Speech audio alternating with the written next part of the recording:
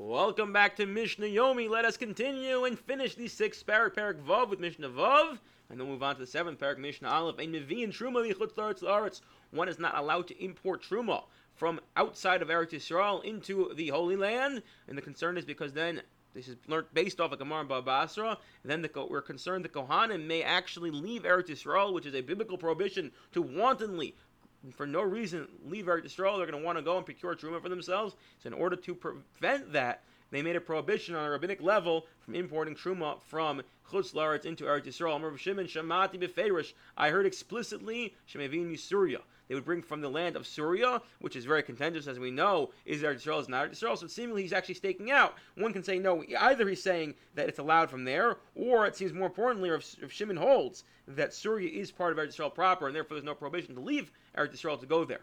However, Ein Mevin Chutz La'aretz, and there is, however, an issue of importing from Chutz La'aretz. So again, recap the Mishnah: one is not, Tanakama says one's not allowed to bring truma from Chutz La'aretz. Rav Shimon says you can bring from Syria because he seems to believe Syria is part of Eretz Yisrael proper. Ad Kan, the 6th Perek. Comes along the 7th Perek. We're going to start with the concept of biur. As we mentioned previously, the pasuk tells us that the Shemitah is allowed. You're allowed to consume it. You and your animals, including the Chayus Hasad, the animals of the field. And the Gemara wants to know, what does it mean Chayus Hasad? Why is that important? And therefore, the concept of biur comes into existence. That so long as the produce is available for the wild animals, so then you're allowed to keep it in your house. You're allowed to harvest and store in your house. But once it's no longer available for the wild animals, so then at that point, you're not allowed to keep it in your house. You have to give up all ownership of it and place it outside your house. It's called the process. This is the beginning of the process of biur, of destroying it.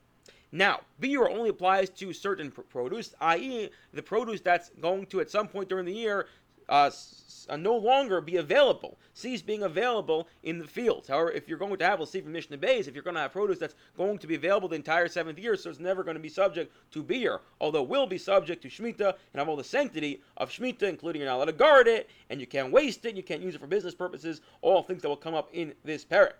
Klal Gadol Amar b'Shvius, the sages, the Chazal taught us a very important rule, a fundamental principle when it comes to Shemitah.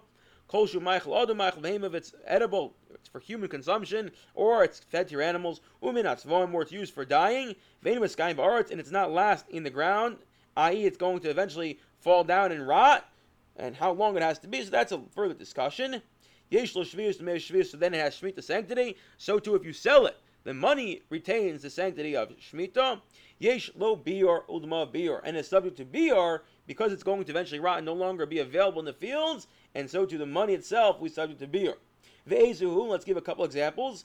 Ze'ela lo sha'ashota, if you have the leaves of the wild luf, even though they made itself, by the way, why are we choosing this out of a hat? So they're actually very bitter, but they could be sweetened. Va'olah hadan, the leaf of a mint, ha'ulshin va'akrushin, endives and leeks, ve'hariga, porcelain, which is a type of herb with a very edible leaf, v'neit hacholav, and some sort of milky, some sort of flower that's white as milk. It's called a milky blossom.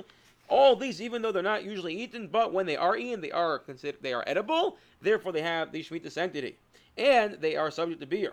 Umaychel behema hachochim v'adar dalim, and thorns and thistles which animals may consume. And minatzvom sviche as tanis v'kotze. And when it comes to dye, you have the isteas, which is some sort of dyer's woad. It's where you can get some sort of indigo from, as well as the sapphire flower.